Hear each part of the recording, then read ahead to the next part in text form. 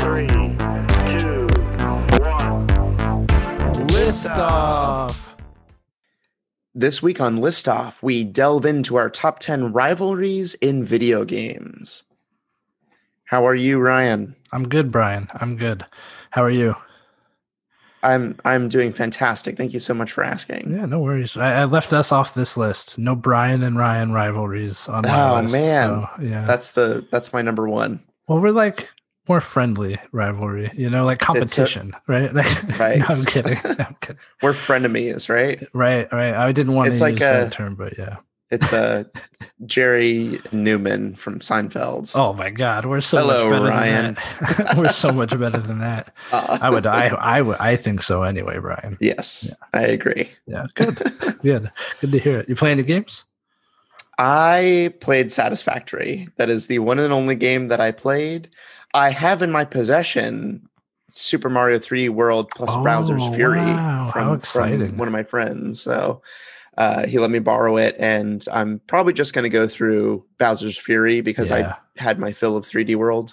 Right. But I'm excited. I hear good things about it. I hear that it's like 6 hours long, so it shouldn't be too much out of time. But I cannot wait to hear your take on it. I've heard such good things. Yeah. I'm glad I didn't have to spend $60 to get a 6-hour basically DLC. So right.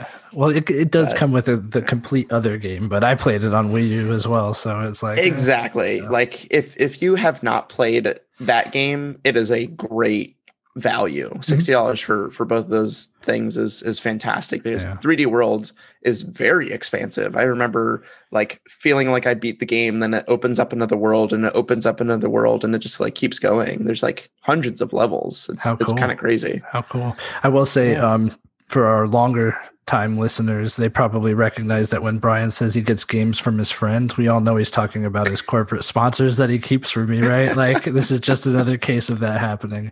Take note. I mean, this happens all the time. My uncle at Nintendo is just giving me all this stuff. He knows all the secrets to the games, right? Breath of the Wild it's not far off. Just wait a little bit longer. You still haven't shared any Satisfactory footage to our Twitter. I really want to see the game in action. I really want to see it in action. So I have to figure out, number one, how to do that with my PC, because I have never, like with the consoles, it's easy to just like hit a button and you start sharing. Right.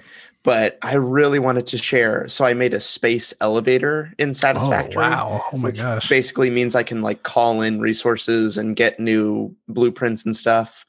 And the way this thing, it's a massive structure. It's like a big kind of pyramid looking thing. And those containers that you put like rice or sugar or like dry goods in. Right. Yeah. And it has that like the lid that suctions, and then you put the metal clasp, right, and then you pull it down, and it's that really satisfying clip. Yeah. Especially it's almost more satisfying to unclip it. But exactly. Anyway, yeah. So in Satisfactory, the space elevator has a giant like pyramid structure, and there are 3 of those giant clips on the sides, and they just you see them go, and it's cool. Just amazing, and it is satisfying to watch. And I really wish I got a clip of that, but yeah. Well, there's still time, right? You still have it, so yeah, exactly. How cool! Like, I want to see another space elevator. I do want to see it. Yeah. But that was it. So yeah. Cool. What about you? Did you play anything this week? I did. So last week I had beat Demon Souls, right? Okay. I did play a little more of that New Game Plus just to, kind of mess around. Didn't really do anything too exciting in the game, but I did beat 2 other games this week. Wow. Yeah. So I beat Astro's Playroom, which is cool. I did mention it was really short. The boss fight at the end is so cool. And it's probably the best end credits sequence of all time. And that includes Melee. I am like saying it is better than Melee. Okay. You remember the end credits for Melee, right? Where you're like shooting all the credits that were flying by and everything? This is better than that. It's better than that. It's so much fun. I don't want to like ruin anything, but it's another set of credits that you play through the majority of it. So it's a lot of fun. Yeah. Still a great game once again. But I also beat Bloodborne. Yeah. Wow. Yeah. So like 2 Souls likes in 2 weeks, which is I Right. had a good jump on Bloodborne. I was pretty much knocking on the door of finishing the game when I left off. Okay. Maybe like an hour or 2 left in the game. But there's a trick. I managed to see all 3 endings. I'm not going to spoil the contents of the endings, but you had asked me off via messaging how you go about doing that. So there's a way to save Right. scum. You can either save to create a backup save file to a USB or your PS Plus cloud storage, and then basically you beat the game. There are certain criteria for the 3 endings, and they all take place at the last boss. So granted, you have to have, for one of the endings, you have to have certain items going into that boss fight. Yeah. Which you would gather throughout the course of the game. But I did have those. And so I managed to save scum, basically go through the ending the 3 different ways and get all 3 endings and all 3 trophies for it. I'm only 3 trophies away from a platinum. It really might end up being the first game I ever platinum. Nice. But there's this thing you have to go through the chalice dungeons, which are universally thought of as the worst part of the game. So I may not get a platinum. I'm okay with it either way. Sure. And then I also downloaded and played Final Fantasy VII last night. And you beat it? Yeah, absolutely. No. I said 2 games. you just got finished playing through the entire thing. I played through the first 20 hours. The first bit, blowing up the reactor, the Mako reactor, right? And right. So it's incredibly gorgeous. Like, I know by getting this, I'm outing myself of being able to get the integrate or the PlayStation 5 upgrade, but this game is you so can good still looking. buy another copy if you want to, right? For sure. I can spend like the $70 or whatever, which I just don't understand the decision making there, but that's a whole another train of thought, which I will get into after this if you want to talk about it. I mean, I think it comes down to money. Of course it comes down to money, but like, you don't charge the entire price of the game, Like, it's amazing to me that they're giving it away for free and saying, oh, that free version isn't eligible for the PS5 upgrade. You have to actually buy it for $70 to get the PS5 upgrade, which is like, who are there people that will do this? I'm sure there are. I'm sure there are people who love the game enough or like want that graphical upgrade enough to do it. But I mean, I can understand charging a fee for the upgrade, right? But the full price of the game is where it's kind of like, man, like that seems reaching to me, Yeah. But graphically, this game is gorgeous. I just want to really quick get that out of the way. I do not think I will miss the PS5 upgrade. It is still a beautiful, cinematic, fun experience for the short time that I've played it, and I can't wait to see what else it has in store. Yeah. So I mean, the integrate stuff, the side-by-side comparisons, honestly, is not worth $70 to me. So I was looking at it and I was like, man, does it look like the PS5 version doesn't look as good as the PS4 version? Like, it looked a little more washed out at parts. Yeah. Right. Okay, good. I'm not crazy. I felt the same way. That happens sometimes where they show like, oh, here's the old version, here's the new version. And yeah, that washed out look sometimes is what they're touting as like, yes, this is better. Mm-hmm. And I was having a hard time. Like, yes, I saw there were some noticeable differences. Right. But for the most part, I was like, oh yeah, no, this is not worth $70. Things like frame rate, that is huge. I forget if that was involved, but yeah, I'm not sure. I just remember seeing like Uncharted, the like 30 frames versus 60 frames, and it's a crazy difference. Yeah, so it was like one part where Cloud was walking through the fog where they had the side-by-side. You could see the fog effects were so much better on the PS5. But for the most part, it really looked better on the PS4. I will say that 60 FPS is a huge difference. I did play like just a few minutes of the God of War intro because I wanted to see how improved it is. And it's beautiful and so smooth.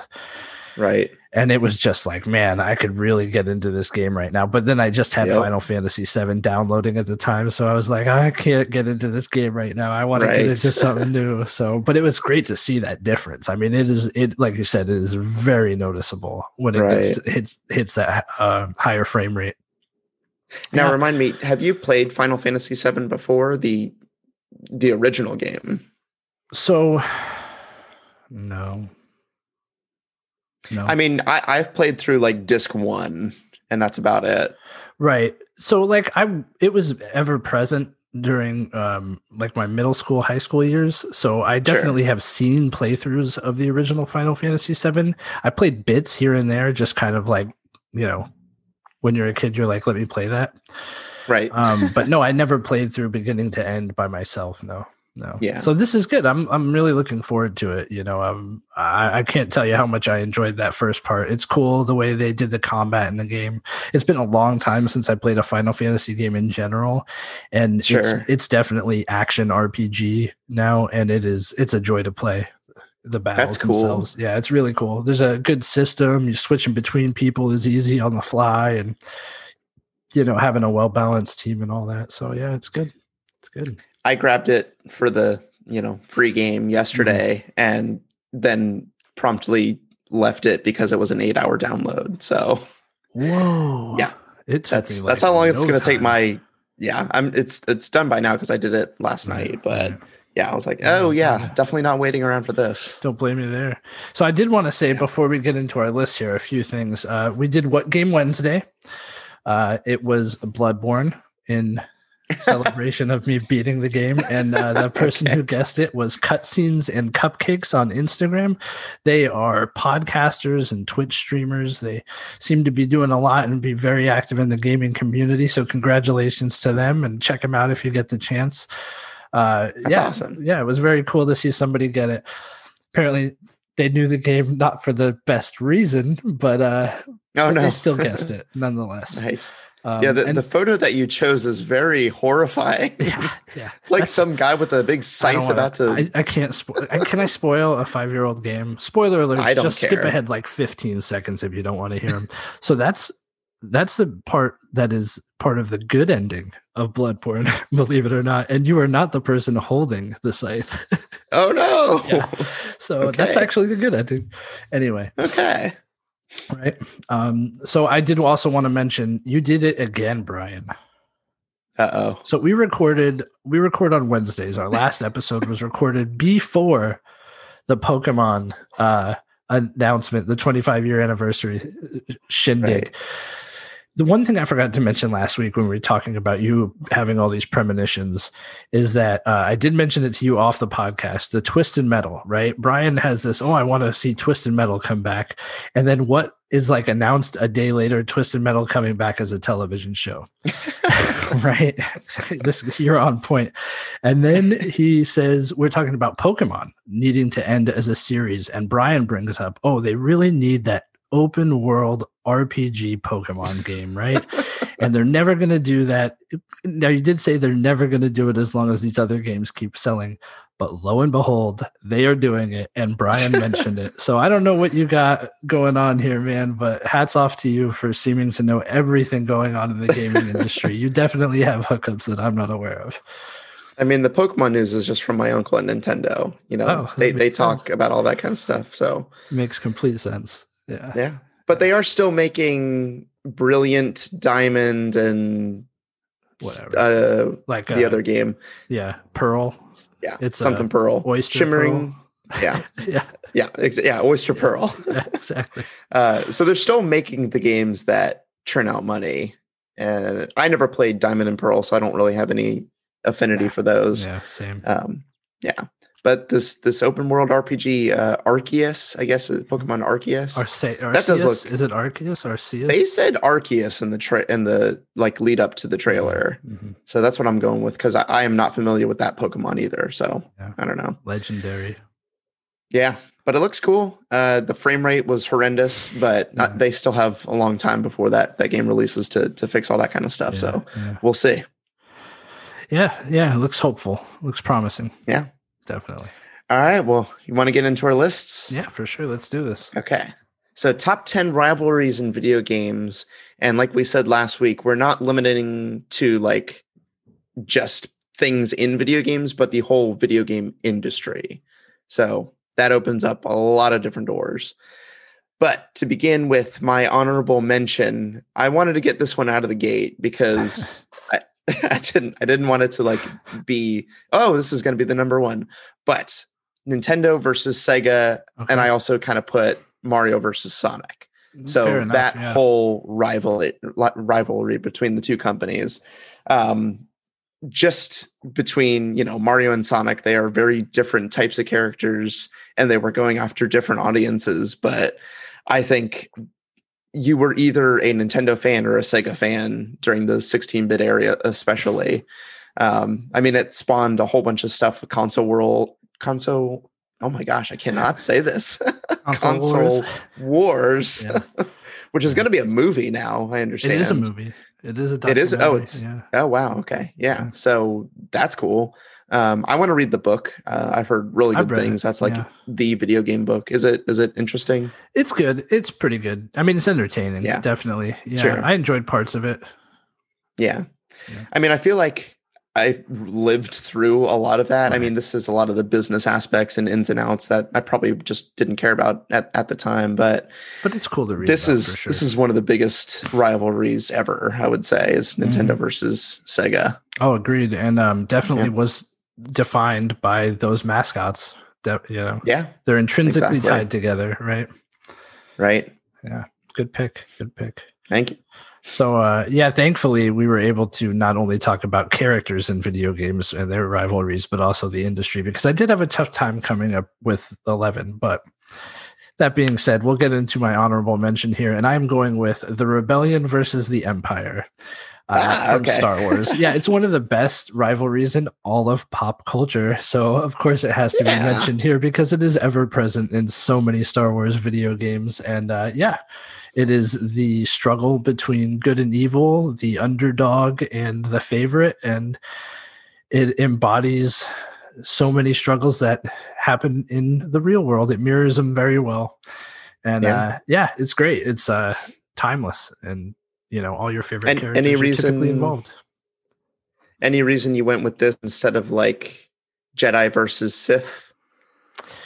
Yeah, because there are people who aren't Jedi and Sith in these Star Wars movies. I feel like the Jedi and the Sith are actually like the minority in these movies. Some of the best characters are outside of that realm, right? And the Jedi are part of the rebellion kind of thing, right? Or the rebels, Right. They kind of fit into those categories. Yeah, in some ways, but I do know, like with Battlefront, right? There's definitely. They also have the Clone Wars era, right? Like the prequel era. Mm-hmm. So you're not dealing with the rebellion and the Empire at that point. But but some of the best maps involve the original trilogy, and even still, I even consider like the sequel trilogy, the newer trilogy, like that's still rebellion versus the Empire. I know it's like the First Order and the rebels, right? That's the Empire. It's the Empire. Exactly. Yep. No, very good. That's like you said, that is like the good versus evil. It's there. Good pick. Awesome. Thanks, man. All right. Well, my number 10 is Tony Hawk versus the Skate franchise. Oh, cool. So I've talked a lot about Tony Hawk, a little bit about Skate. This is the arcade versus simulation debate, basically. So I am always on arcade when it comes to gameplay styles. I just like really good gameplay. I do not care if it's close to real life. I find that worrying about realistic, controls for a car or skateboard or what have you, it kind of gets in the way of my enjoyment a lot of the times because you have to figure out a very specific system. And I think that they take a lot of liberties in things like Tony Hawk that make it just more fun to play for me. Yeah. So, Tony Hawk, a very storied franchise, has a lot of ups and just as many downs. Skate, I think, is more consistently like people enjoy those games, and they're reviving that. So obviously, there's still a lot of fandom out there. But I think for me, definitely Tony Hawk is on the good end of that. I have to say, I agree with you here. I'm on the Tony Hawk side, but I do remember there being a certain level of hype around skate, and like people I knew who were, actual skateboarders really enjoying skate. But yeah, I'm a Tony Hawk guy all the way. I have to agree with you there. Yeah. But good. No contest for me. Yeah. I mean, I never really got into skate myself either. I don't, I play video games to do like crazy flips off of a building and land on a rail and be perfectly balanced. Like, that's what I want from a video game. Definitely. Right. Yeah. Landing like a grind and skate is like a celebratory point. So it doesn't seem as exciting to me. I don't know. No, not for me at least. Yeah. So moving into my number 10, it is PlayStation versus Xbox. Just enter a forum on the internet, and to this day, you have people talking about why the Xbox One is better than the PS5 or vice versa. And those people are wrong. Both people are wrong. I have to say, everybody's wrong. This is true. We're definitely console worlds are stupid. We are moving away from this, I think, as a whole, as a video game community. And some people seem to think that they are mutually exclusive. Like if you like one, there's no way you could value or like the other. And I just think that's silly and wrong. There are good reasons to have almost any video game system out there, except for maybe Stadia or the Ouya. But or Stadia, they tried Stadia. Not very hard, but no, poor Stadia. They did not try very hard, apparently. That's a whole other episode, right? But yeah, I mean, I think you could appreciate each one for what it is and the titles that it has, and right now, tech wise, really, you could look at PC, PS5, Xbox Series, whatever, and throw a dart at one of them, and you're gonna probably be very happy with what you end up with. Yeah. I think it really comes down to exclusives most of the time, or where your friends are. Yeah, I mean, I know I got my PS5 for the exclusives. Right. That was my motivation. Right. Yeah, exactly. I feel like we're also getting away from the friends thing because a lot of games are going cross-platform with their multiplayer, which that has to be the future. That we shouldn't have to worry about where we have to play. If it's a PC versus console kind of thing where they don't want people with mouse and keyboard to just stomp over controller players, just pair PC people with like people using mouse and keyboard rooms, on console. 100%. There's ways to get around that. No, I agree. I do think we're moving away from this in many ways. Right. Yeah. But good pick. That one is not on my list, cool. But there are similar ones for sure. So we'll find out. Yeah. I got a few of those on mine. Right. So my number 9 is Batman versus the Joker. And this is one of those great rivalries, just again in any media that these two grace. Yeah. And it's such a fun dynamic. I got probably the biggest dose of it in the Arkham games because Joker is just all over those things. Previously I had watched like Batman animated series and seen the movies, and those were fine. I love the animated series, but it really came together for me with the Arkham games. And that's my Batman. Everything to do with that series, which draws a lot from like animated series and a good amount from the comics. So definitely, they're great games. Exactly. Great rivalry too. A fun fact, this is not on my list, but when I asked my wife, can you think of any video game rivalries that should be on my list? She said, what'd she say? Mario and Bowser, I think.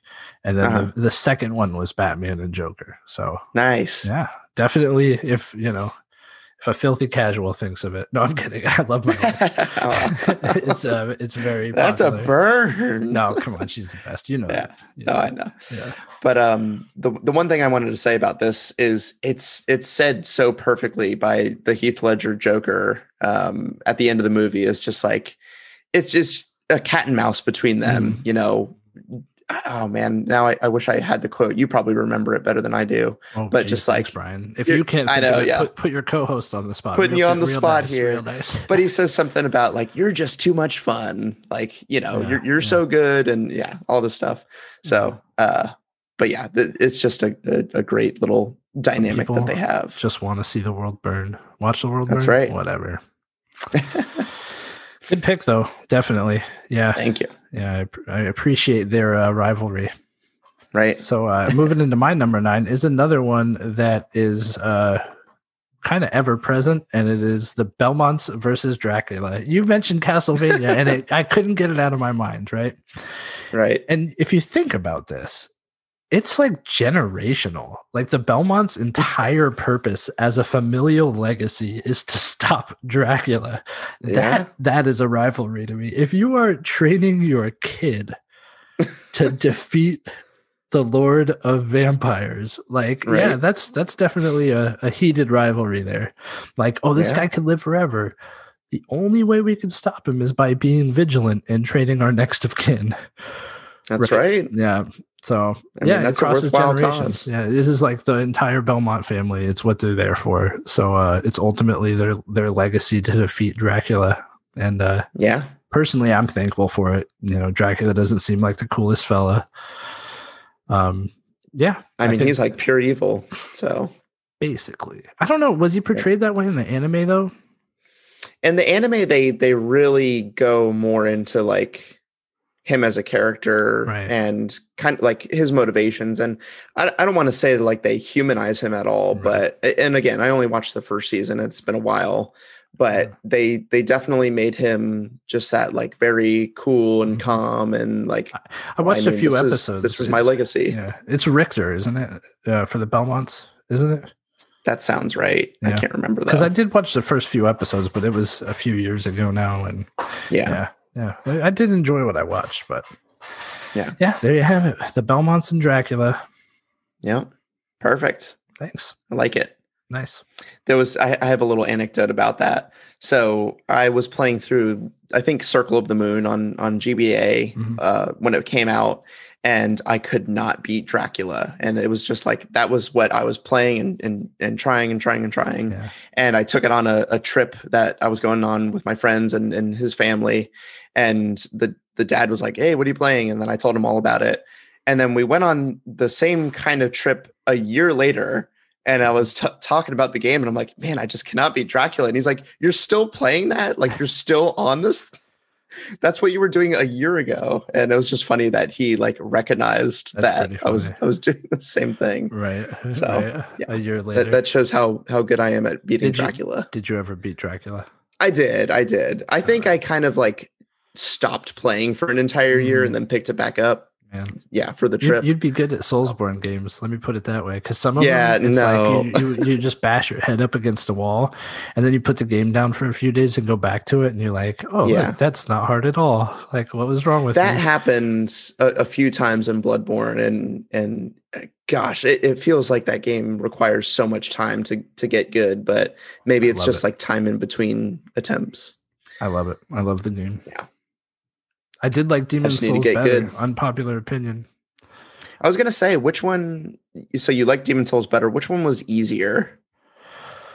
Oh, probably Demon's Souls, Really? Yeah. Because like Bloodborne, I for a while, I got to a spot where you could really farm blood echoes, which are what is used to level up your character. And I kind of sat there and farmed and really got what I thought would be over leveled. Right. They do make things easier in the late game by giving you lots of save points, like lots of checkpoints, basically, as you're nearing the end game. But man, you cannot be over leveled in that game. Like that's what I've come to the conclusion of, because it's diminishing returns. If you put too much in one stat, you get a lot less out of it when you put another point there. But it's also like that game is all technique. It is like really, that's the main because people hit you and you could have that extra bit on your health bar, but they take off chunks when they hit you, these bosses, so but I mean, people like turn the game on, like experienced people can just like start from nothing and beat the entire game with no upgrades. They're that good. Yeah, I'm not that good, but I could beat the game 3 times. Nice. Yeah. Anyway, enough about Bloodborne. Here we go again, right? Was it your turn or my turn? It's your turn. Right? It is. Okay. Isn't it? Yes, you're right. You're right. 8? Yeah. Yep, number 8. Jeez. So my number 8 is my number 8 is Plants versus Zombies. No way. Because I think this is a great rivalry, because this is what launched mobile gaming for me into a different place in my brain, where I accepted it as a viable video gaming platform. Cool. Because I loved the first game. I tolerated the second game because they ramped up the microtransactions to infinity in that. And then I think number 3 or whatever after that, it was too much at that point. But the first game was very much just a video game, and it was perfect for the phone. It was a lot of fun. And I had played some tower defense games before, but this was it just felt right being all wrapped into this package of the iPhone. I played it on iPod Touch, but it just all made sense. And it was nice to see like a built from the ground up game for the touchscreen that, like, I would say was the perfect kind of game for it. Cool. So that rivalry has spawned a lot of different parts of this franchise. Now they have like first person shooters and all sorts of stuff, but it was such a fun, like, having the different plants and what they did and all sorts of different zombies. And it was always fun just to see like what was coming around the corner. That's cool. So I think there was a lot of creativity in that franchise that spawned. I learned something new about you today, Brian. Yeah. No, because I had no idea you had played these games at all, and that you actually enjoyed it. I've never played any of them. Oh man. Not to say they're bad. I just never actively played them. Yeah, but that's cool. Yeah, I had no idea. I would say they remain some of the best mobile games. And if you like tower defense, I know they're very well regarded. Yeah, no, the mobile game that got me was Jetpack Joyride, but it's a very simple game. It's a very simple, but it's fun, Yeah. But that's cool. Plants vs. Zombies. Yep. Right on. If you're ever looking for another really cool mobile game, Polytopia is basically Civilization just distilled to the base parts. That game is really fun. I did play Civilization on the phone. They have a version. Yeah. Was that good? Yeah, for sure. It's a ton of fun. Yeah, no, it's very good. Plays a lot faster than like the PC version, but it's a lot of fun. Yeah. And Polytopia distills it even more, so you're in and out in like 15-20 minutes. Nice. So yeah. Anyway. Cool. All right. Well, moving on to my number 8, I have console versus PC gamers. Nice. Yeah, I mean, come on, right? Like, we all know how this goes. It's another one. I believe we are moving away from this, but it was definitely a thing for a long time there, where, plebes and their consoles, right? But like, I've always been a console gamer. I have no ill will towards PC gamers, nor have I ever.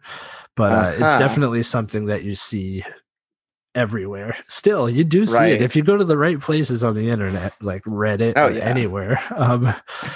You'll definitely see people talking about it, and it's kind of funny, because like there is definitely a benefit to having an elite PC. You're gonna be able to game everything, and it's gonna look a lot better typically than consoles do.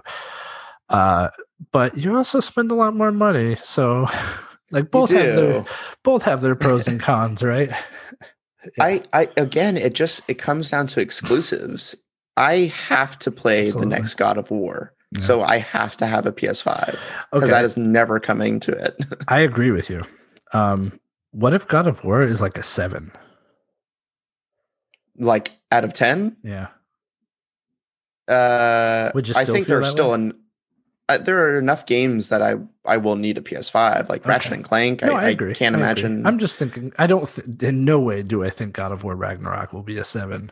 They can't let it be that. No, I am Like, I'm not saying that whatsoever, but I'm saying hypothetically, right? Would you still be like, yes, I need a PS5? I mean, if that was the only game, then no, I probably would skip it. There's going to be Horizon Forbidden West, and there's going to be Ratchet and Clank, and there's going to be Demon's Souls, which you will have to play.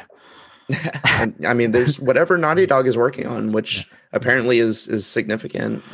Right. With that, but with this console and PC thing too, it's another one where like these are not mutually exclusive things. You could totally have you can have them all. PC. Yeah, exactly. Right. Like there doesn't have to be this like made up rift between these two groups of people, right? But for some reason, people plant their flag, man, and yeah. Well, I mean, it's not to get too much into it, but it's psychology of the value. Like I spent money on this. So you're saying my choices are wrong. Exactly. If you disagree with me. All I know is I cannot build a PC for the amount of money I spent on a PS5. And I'm not saying this is absolutely true. Yeah. But I know if I had built a PC, once again, I would probably have very few regrets about owning that PC. Right. Like I would be more than happy, and I could do VR and do everything that a PC does. I could work from it, which I cannot do with my PS5. Yeah. Anyway. Yeah. No, that's a good pick. I think that I have a PC. I love it, but I also have a Switch, and I play that thing in 720p on the screen and have a great time. So yeah, absolutely. They both have their place, and sure. It's always going to be that way. Yeah. I will tell you, I hate having to like set up PC games with like updates, and I know that the consoles have that too, but sometimes it's a pain. Like trying to play Subnautica in VR was a pain to get all that ready. Steam updates are constant. They're exactly. They are very frequent. Yeah. But my number 7 on the list is Call of Duty versus Battlefield. Cool. So this I think I've kind of brought up. I'm definitely a Call of Duty person over the Battlefield. I like both games, but just in my experience, the campaigns of Call of Duty are second to none. Battlefields, the huge team battle is not my thing. I think the times I've dropped into those kind of games, I just feel like I'm not helping at all. I'm just kind of like off doing my own thing. The team battles that I've really liked, Halo. 8-on-8, capture the flag. Yeah. Like that's where it is for me. But Call of Duty just does that like you're a lone wolf kind of thing really well. And now that we're moving away from that and into Battle Royale, it's a different landscape. And Battlefield just seems to be losing ground on that. So yeah, I mean there are rumors they're working on something, Right. But no, this is a good one. I think Call of Duty goes up against a lot of shooters and comes out the victor. So I can definitely see this one, being a rivalry. And they're very contemporary titles. They always seem to release around the same time. For a while there, they were, and it was like you had to pick which one you're going to spend your money on. And I would definitely say Call of Duty won that battle. Yeah. No, it's a good one for the I list. have a Battlefield Xbox One. It's the military green Xbox One, and it's sharp looking. I like it. Yeah. But I have the digital copy of Battlefield that I have never once played. So wow, there you go. Oof. So moving into my number 7, it is Nintendo handhelds versus all other handhelds. Okay. Yeah. Game Gear, Lynx, PSP, Vita. The graveyard is full of handhelds that Nintendo put there. Now, I would argue that PlayStation did the best against them. They had the best fight in them against Nintendo. Yeah, I mean, they tried twice. So I think that for that reason, yes. The Game Gear, I think when it came out was hot for a minute, Right. Totally. But no, I don't think anything really ever came close. But I would have to say if there was like a runner-up Valiant Effort award, it would probably go to Sony. Sure. But the fact of the matter is, like, if there's one thing history has taught us, don't compete against the Nintendo handheld. No, absolutely not. Yeah. I'm curious what the Switch means for that future. I feel like this is their one, yeah. Because remember when the DS came out, they were like, "Don't worry, the Game Boy is still one of our main pillars, and we're still going to support the DS." around. Yeah, they said that when the Switch dropped. Yep. Right. I don't know about that. Yeah, they did for a few years there. I mean, they were still releasing games for it, like first party games, and But I think a lot of that was probably already in progress, and the Switch was risky. I mean, that could have kind of blown up in their face. Like, yeah. Definitely, but now it's funny because those games are coming to the Switch. Like Miitopia was one of those games, and now it's coming to the Switch. So yeah, Sure. But yeah, no, I do think it's part of it's integrated into their console now, and I don't see them going back. But you never know. Nintendo's always inventive, so yeah. I always wanted Microsoft to try their hand at it, but I think that ship is long sailed. There's just no reason for them to, especially with, we want you to play Xbox Game Pass with, on your phone everywhere. Yeah.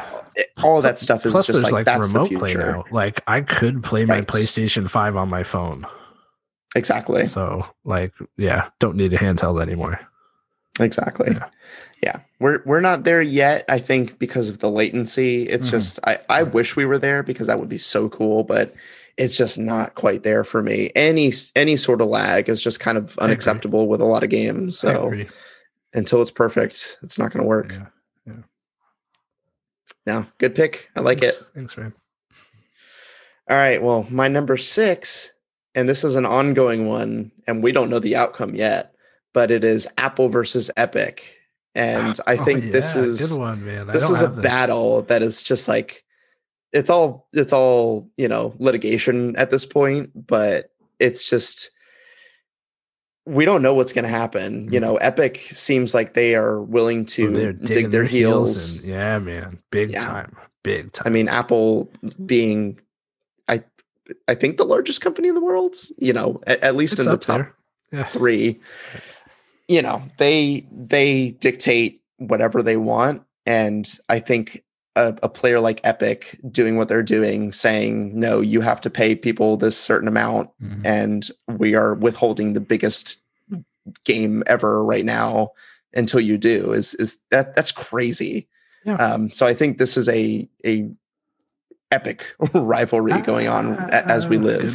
Good one. No, I agree. I do think like Apple's business practices are very reminiscent of like early Nintendo, like NES practices, but it's gotta go. I don't agree with it personally. I'm sure they make a ton of money, but like, why even bother? Why do I want to put my game on your platform if it's not profitable? Right? I don't know. My own personal opinion, and I don't make games, nor do I make a ton of money, so whatever. I mean, the thing is, it would be one thing if Epic's only had the iPhone to work off of, but they have all these other devices that are gladly, churning out money for them. Right. So they're not. How much does it actually matter? Yeah, not a whole lot. Good pick, man. Totally forgot about it. Yeah, did not make my list, but definitely belongs on the list. Right. Kind of wish it was on mine now, but moving into my number 6. Sorry, it's just one last thing about it. That it's less of a gaming thing on the Apple side, I think. I mean, they're fighting a app store battle, whereas Epic, this is a pretty much a video game standpoint for them. Yeah. Because that's all they do is video games. So no, definitely. So my number 6 is Link and Ganon. I don't think I need to go into it too much, right? Like, sure, it's iconic. I think it needs to be on any list. I had to put it on mine. I couldn't get it out of my head. Like, what rivalry belongs on a list full of video game rivalries? This was definitely one of them. It's meant so much to my life. The Legend of Zelda games have always been a huge part of my gaming life, and it had to be here. You know what's interesting is that this rivalry is not always the one that's present in the game. Like, we've had other villains play out before. We have, but like ultimately it's Link and Ganon. Yeah. Ultimately. But like, even I feel like Skyward Sword, it was Demise, but like, come on. The guy looks like Ganon. It's Ganon. I see. Like, it sets up this ongoing, like, Skyward Sword, right? Canonically is the first game. Right. And it basically establishes why Link, Zelda, and Ganon are always tied to each other. I see. Yeah, I only got 50 hours into Skyward Sword, so nowhere near the end. It's fine. So I never got to that point. Yeah. So Anyway, maybe I'll have another opportunity. We'll see if those controls work out. I will not be playing see. through it again. Well, there you go. Yeah, anyway. No, good pick. I mean, that's we don't that's have to as go into it iconic too as much, Empire and Rebellion for sure. So basically, yeah. All right. Well, my number 5, a little less on that scale, but it is Sub-Zero versus Scorpion. Oh, cool. Yeah, no, this is a good one. Definitely. Yeah. It popped up on a lot of lists, but I remember thinking like, yeah, that was a cool little battle that just it's always. I mean, we see it in the new movie that's coming out. That's like what's going to happen is they're going to kind of face off and. They started as a palette swap, just two of the same character model with different colors, different move sets and everything, but they are just like linked together forever. And I thought it was, go ahead. I'm sorry. I was going to say that there's just two cool ninjas that are fighting with these different styles. And it always makes for a good time. Yeah, I thought it was cool. Like you said, they started out as a palette swap and then this whole lore developed around them that went like back generations, right? And their clans fighting and like it got like this exactly, it got like this really like fleshed out lore behind it, and it was really cool. Some gravitas to it. Yeah, definitely. This is a good pick because it's not as iconic. Well, that's arguable too. If it's not as iconic as Lincoln Ganon, it's completely arguable because there's a lot there. There's a lot to unpack between these two, and I hope the movie does it. It looks promising. Yeah. It did have quite a few scenes with Scorpion not being Scorpion, right? Right. Like not quite being what is he, like Hell Spawn or something, right? Like he is not that in the beginning. Not in the beginning, right? But that's what I'm saying. They're showing him before he became Scorpion, right? In the trailer. Right. Yeah. So it looks cool. Good pick. We'll see what happens. That movie's gonna be fun. I can tell. It seems like it has a little bit of cheese to it, but that's good. That's not bad. Need. That's what you need. Exactly. So my number 5 is casual versus hardcore gamers. I did just call my wife a filthy casual. Oh no. Which I'm a terrible human being, apparently. I love my wife very much. Anyway. This rivalry lives on forum boards as well, but there always seem to be these talks about what qualifies someone as a real gamer, right? And even last episode, I said some jerky things about people who play Call of Duty and Madden, right? I didn't say jerky things, but I kind of talked about it as if it was frowned upon. That's my mistake, because like the fact of the matter is, this rivalry needs to end. There is no such thing as a casual gamer or a hardcore gamer, and I should never nor anybody else should ever turn up their nose at anyone who plays video games. We need to be inclusive. Anyone who plays any video games is a gamer in my eyes. And I think I enjoy talking to other people who play video games, no matter what those games are, and hearing their input on them. It's definitely an elitist point of view that needs to leave. I think gaming is one of the most toxic hobbies out there. It can be. Yeah. And, in the right corners of the internet, it definitely can be. There are a lot of great people who play video games too, though. And some of the different groups I've been a part of have been so welcoming and so helpful. Yes. But we do need a community full of diverse game players, and we need to be more inclusive and more welcoming when it comes to that. Like, get good isn't really the best response. It's like, if you need tips, we could play co-op, Brian. If you want to be Bloodborne, I will join your game and get you through it. Right. Yeah. I used to very much be if you read the strategy guide or if you buy the strategy guide, I think. And I kind of still feel like you're kind of robbing yourself of part of the experience, but you should enjoy the game however you want to enjoy it. Like, absolutely. If you want to read through the whole thing and play the game, fine. I think this really came up when there was the whole debate of like easy, normal, hard, like difficulty settings. Whatever. I think just play whatever you want, man. Some people can't play the game because of like a disability, and that's why accessibility options are there, or easy mode, or someone who wants to play through The Last of Us 2 like very quickly should play on easy so they can get through it. You get that story in, and then you could like replay it if you want to, right? Exactly. I did use a guide for parts of Bloodborne. Like I wanted to be, look, I only have so much time in the day. It's a 40, 60 hour game. I wanted to be sure I experienced all the endings. So there are things that I had to get throughout my gameplay. And I wanted to make sure I got those things so that I didn't have to play through the entire game again just to get a different ending. Exactly. So, no, I mean, hey, we're all gamers and we all do it our own way. It doesn't make the game any easier. Like, still got to beat the bosses and do everything else. And, you know, but we all get stuck sometimes. We could all use a little help. And, hey, nothing wrong with easy mode or playing mobile games or anything of the sort. That's right. Yeah. Except those Stadia people. Like, I don't get that. That's not a real gamer. Amen. No, I'm kidding. Yeah, no, I'm kidding too. That will be dead soon enough. All right. Well, my number 4, you already said it, but it is console versus PC. Oh, cool. Yeah. Nice. I think, this is a big one. Just because, you know, I like both. I think that consoles are super easy. I love that you can just turn them on and start playing. I love my PC. I think it's fantastic seeing these games in the highest fidelity. And there are so many games. Like I thought I would be missing the, like, oh man, I really want to play Demon Souls. And I do, but I also have all these other games. There's no shortage whatsoever. And you know, there are different games out there, and apparently we're getting all sorts of PlayStation exclusives.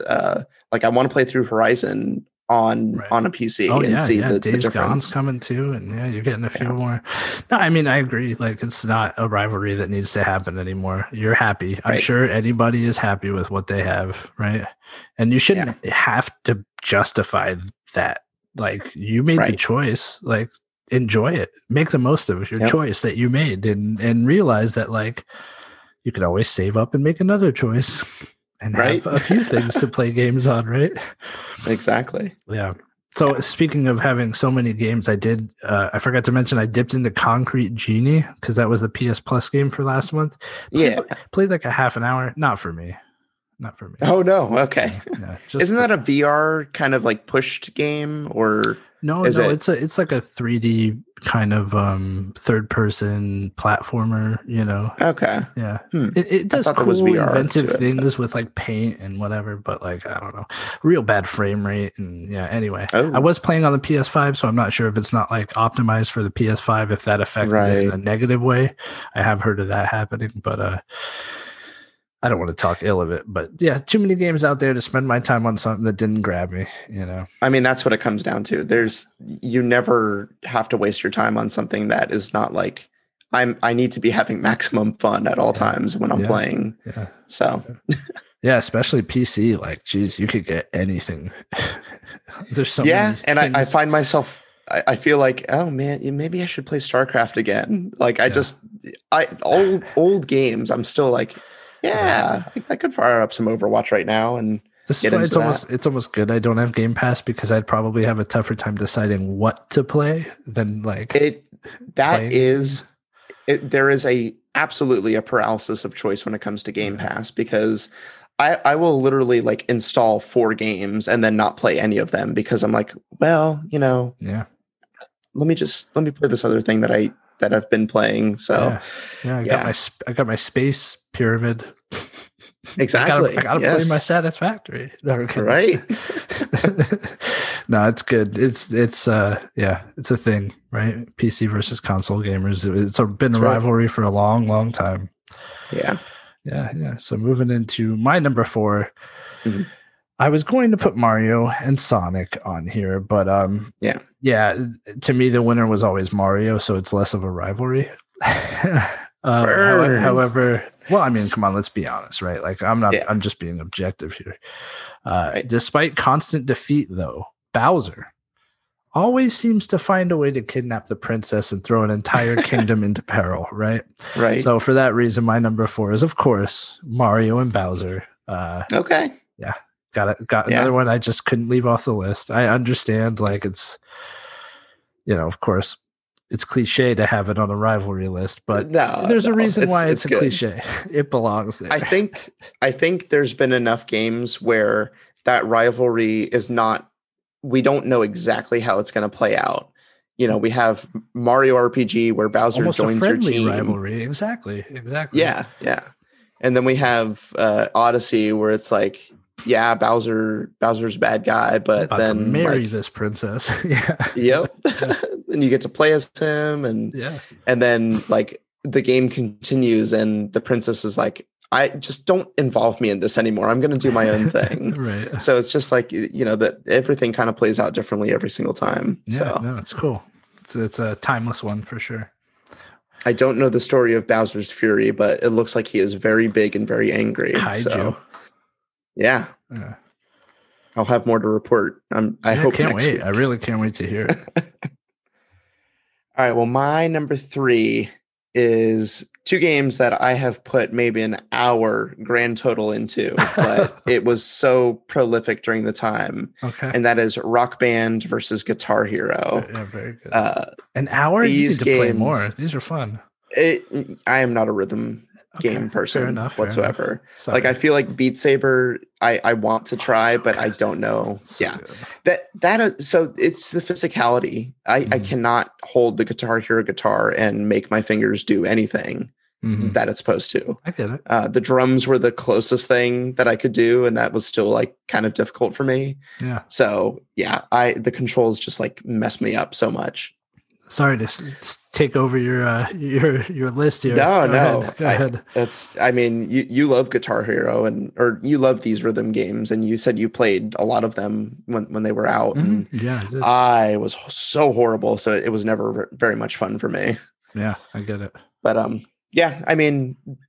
they were a back and forth with, they each one came out with their game and then had different like exclusivity deals with different artists, and they both tried again and like basically at the same time to come back and kind of flopped together.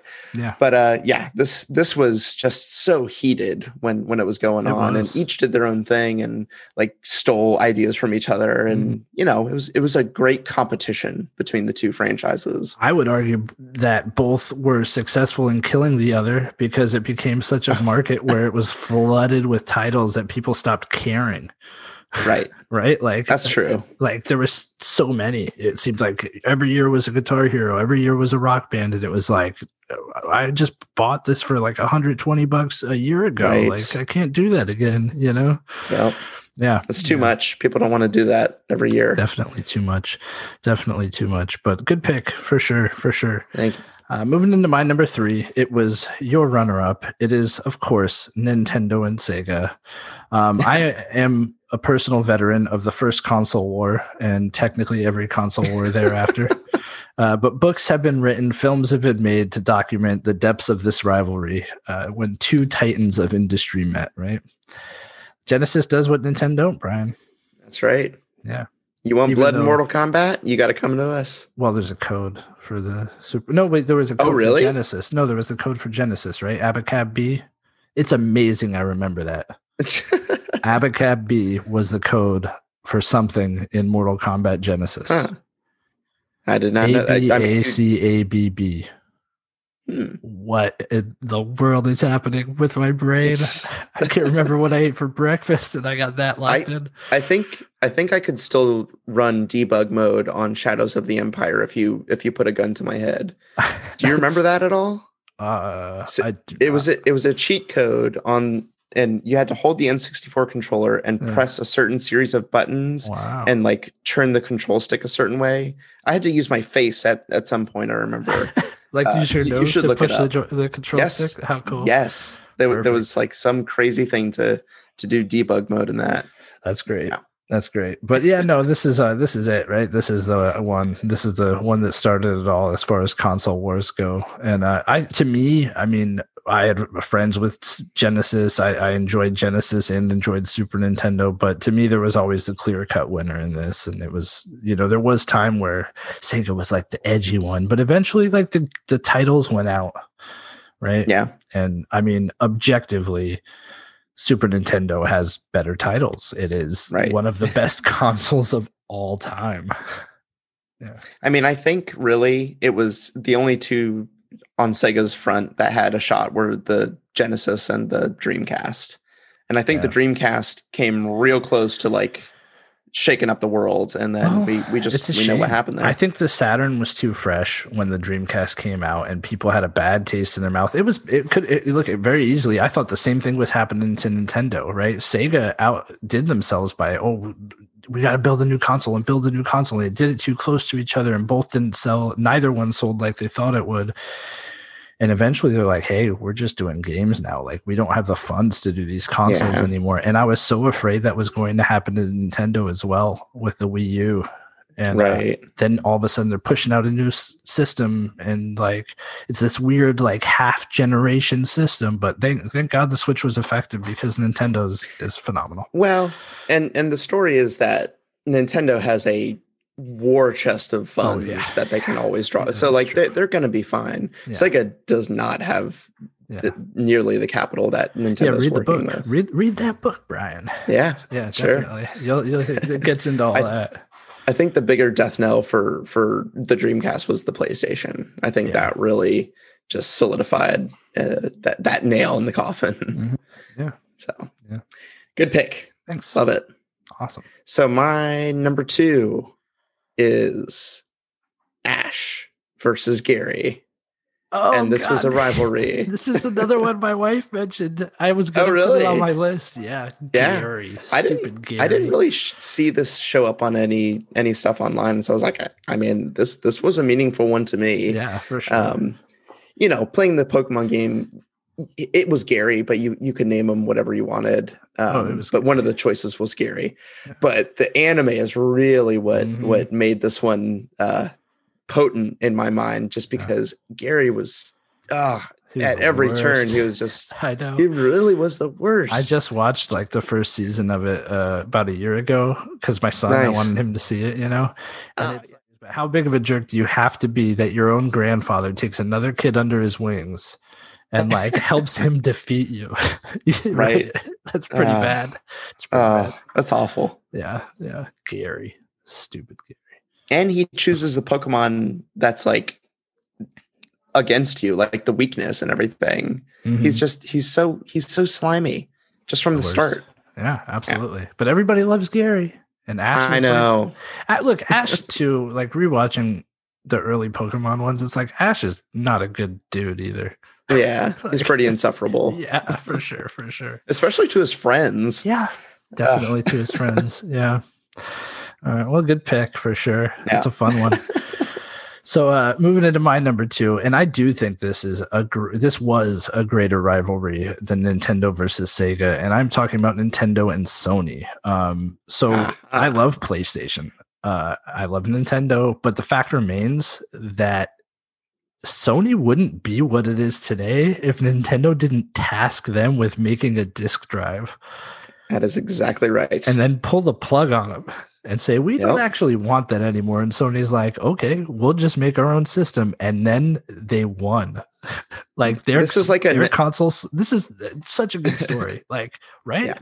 It's like a Netflix Blockbuster situation, except, Blockbuster would still exist if they were, in the same situation. Absolutely. I love Nintendo, not rooting against them, but the fact, like, I'm so happy that we have PlayStation 5 and any PlayStation that came along the way, because like, what a cool story for this to happen to. Yeah. I have nothing against Nintendo, grew up with Nintendo, but for Sony to be like, what? Like, you're pulling the plug on this project? Right.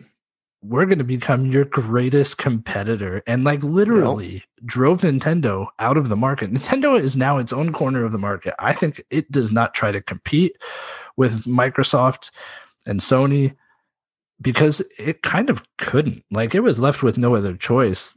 I also agree with the decision making Nintendo made, right? Like, at the time, cartridges were faster. They didn't have those load times. Like, they were the more intelligent way to go, but they were more expensive to make. And people were like, no, like, we're not going to go through all that.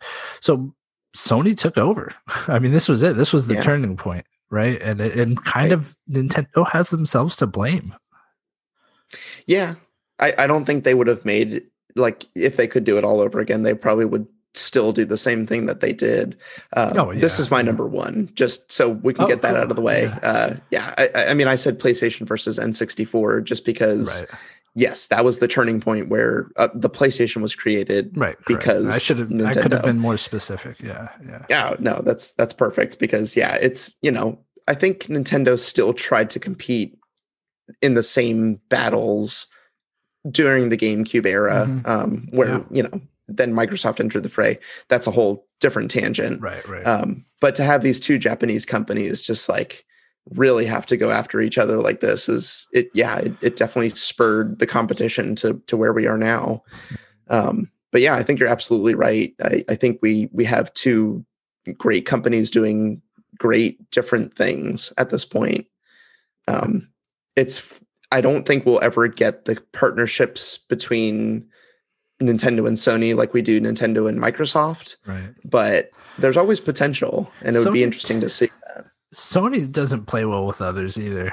They don't. They're always the last to agree on like cross-platforming and so I do think that's a little more on Sony's end. Like I'm sure Nintendo wouldn't say no to, bringing some of those titles to Switch, which would never happen. Yeah. It's never gonna happen. We've seen that, we've seen Nintendo is willing to play ball. I would have said Nintendo is tight-lipped and buttoned up as Sony, but they have shown like, Banjo, we want them. Let's all work together to make that happen. And we keep seeing, even with the Final Fantasy characters in Smash too, if we're talking about just Smash Brothers, right? Like, they're definitely willing to make it happen, Exactly. But like you also have like Cuphead first came to Switch. Now it's on PlayStation. So that's kind of like, which was a Microsoft property. So maybe they're all playing nicely now, which would be something. Well, I think Microsoft is the most willing to play ball with everyone. 100%. And they've said as much. Yeah. Because they were like, we'll do cross-platform. It was a flip of the switch for, what was it? Rocket League was one of the first to say like, we want this to happen and we have it working. Just like give us the go ahead and we can. And that like if we're stuck in this, we can't do cross platform because of one company. That's kind of stinks. It does stink, and ultimately, like the gamers suffer. Right? Yeah, but I still want those exclusive Sony. I know. Oh yeah, never stop that. Money. Yeah, and you will still. I mean, that was at the start of that generation of PlayStation 4.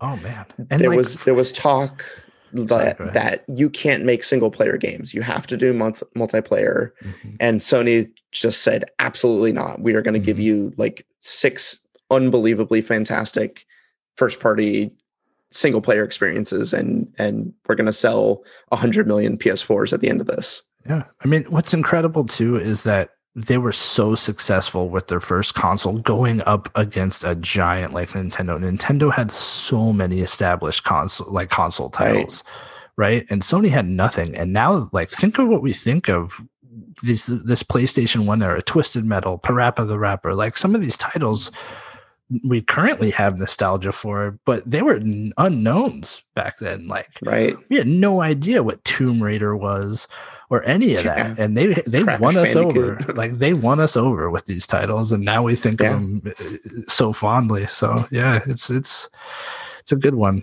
for the record books. This rivalry, yeah, definitely. So I guess I have my number one left. That's right. And what could it be if it's not this? I don't know. I'll tell you what it is. Okay. So I wanted to make it my number one because I wasn't sure how your list would play out, and I didn't know if any of these would be on your list. And of course, some of them were. But I am talking about competing titles as a whole. I'm talking about Call of Duty and Battlefield, Elder Scrolls and Dragon Age. You could even throw The Witcher in there. Metal Gear Solid and Splinter Cell, Overwatch and Battleborn, Rock Band and Guitar Hero, Streets of Rage and Final Fight, Virtua Fighter and Tekken, and the list goes on and on. All these titles were released roughly around the same time and competed for your money. Eventually, there was almost always a clear winner out of them. But yeah, this is like always going to be present in gaming. It seems like it's insane how often developers are working on similar titles that release around similar times, because this can't be like, it's not like one is spying on the other. They come up with these ideas independently and just they happen to release around the same time. And it happens all the time. It has always happened. And I think it's funny because it's, like, think about movies. Like, it happened for a while with Pixar and DreamWorks. Yeah. But like, I can't think of really any other times that this has happened. No. The trends, like Lord of the Rings happens, and then we get a bunch of like fantasy movies, medieval style thing. Fantasy. Yeah. But Harry Potter happens, and then there's all these like young adult movies, right? Exactly. Yeah. But never like this. It's like, Overwatch comes out and Battleborn comes out, and they're kind of the same thing, and just doing different things. And that was on my list. I was going to have Overwatch, Battleborn, and Team Fortress 2, like all of that kind of competing. But there were other ones that I wanted to talk about. But I mean, they could be included in this entry. That's I kept thinking of these games that butt heads against each other, and like I said, it's like with Call of Duty and Battlefield, all you need to do is look at sales to know which one won that rivalry, right? But it's like, it will always happen. I can guarantee it. It's always going to happen. And it's kind of funny. They're always competing for your money. Someone's got to win. Yeah. Right. Yeah. It happened in sports a lot, but then like. Right. I was going to include like Madden and 2K, but like that's not a thing anymore, right? Exactly. Yeah. Nope. It's just no longer. Yep. Well, good list. Yeah, you too, man. You too, for sure. There are a lot of rivalries and a lot of like history behind these things. Yeah. I was trying to see if I could find any worth mentioning that were like people splitting from studios, but nothing too terrible with that. I think like. I mean, one of the main ones that just comes to mind when you say that is, people splitting off from Rare to make Platonic, and then kind of like churning out the same things that were popular back then. Yeah. But I mean, that's less of a rivalry because they're doing completely different things at this point. Right. Now, good list for sure. So next week, Brian. Yes. Next week, we are doing something that is a little more conceptual, I think. We're doing the top 10 worst naming conventions in video games. So I will give you an example, and the example I will use is actually a movie series, not a video game series. So when we talk about bad naming conventions, I want you to think of this. The Rambo movies, okay? Okay. We'll start from the first Rambo movie, and I'm just going to run through the names here. There was no Rambo in the first Rambo movie. It was just called First Blood. Then there was Rambo First Blood Part 2. Then there was Rambo 3. Then just Rambo. And then Rambo Last Blood. So that to me is the perfect example of a bad naming convention. And there are a lot of series that suffer I don't see a this. problem. That's perfection to me. I don't understand what you're talking about. Yeah. Okay. So I don't know. There was a game that came out recently, which may make my list, so I won't mention it. That made me think about this, and it's like, really, like that's what you're gonna call the game, right? Even though it's like the third in a series. I don't know. Anyway, so you can look at this as best or worst or best naming conventions in my book. That's true. We could just say top naming conventions that stand out in the crowd or something. Right. I feel like I always, with our episode names, I always have to do top 10 because I started like every single one with top 10. And like I kind of like put myself in a hole. I backed myself into a corner where like now I have to say, because I got to name the episode top 10 something, but like if it's the worst naming conventions, doesn't it sound silly calling it the top 10 worst naming conventions? No, I think that phrasing is fine. Okay. I feel like I've seen that before. Fair enough. Well, at least you make me feel better about it, Brian. Absolutely. I appreciate that. Episode numbers. That's the thing that I had those, but like they never showed up on the actual podcast sites. So I was like putting them in the data, but then they weren't transferring over. Anyway, I'm sure our listeners love hearing this. Well, that'll be a good list. I'm excited for that. Yeah, me too, man. There'll be some good stuff there. Well, I appreciate you, Brian, and I appreciate your comforting nature when it comes to my own naming conventions. Soothing sounds of my voice. Yeah, for sure. Well, as always, guys, thank you for listening. We hope you have a good week. Bye. See you later.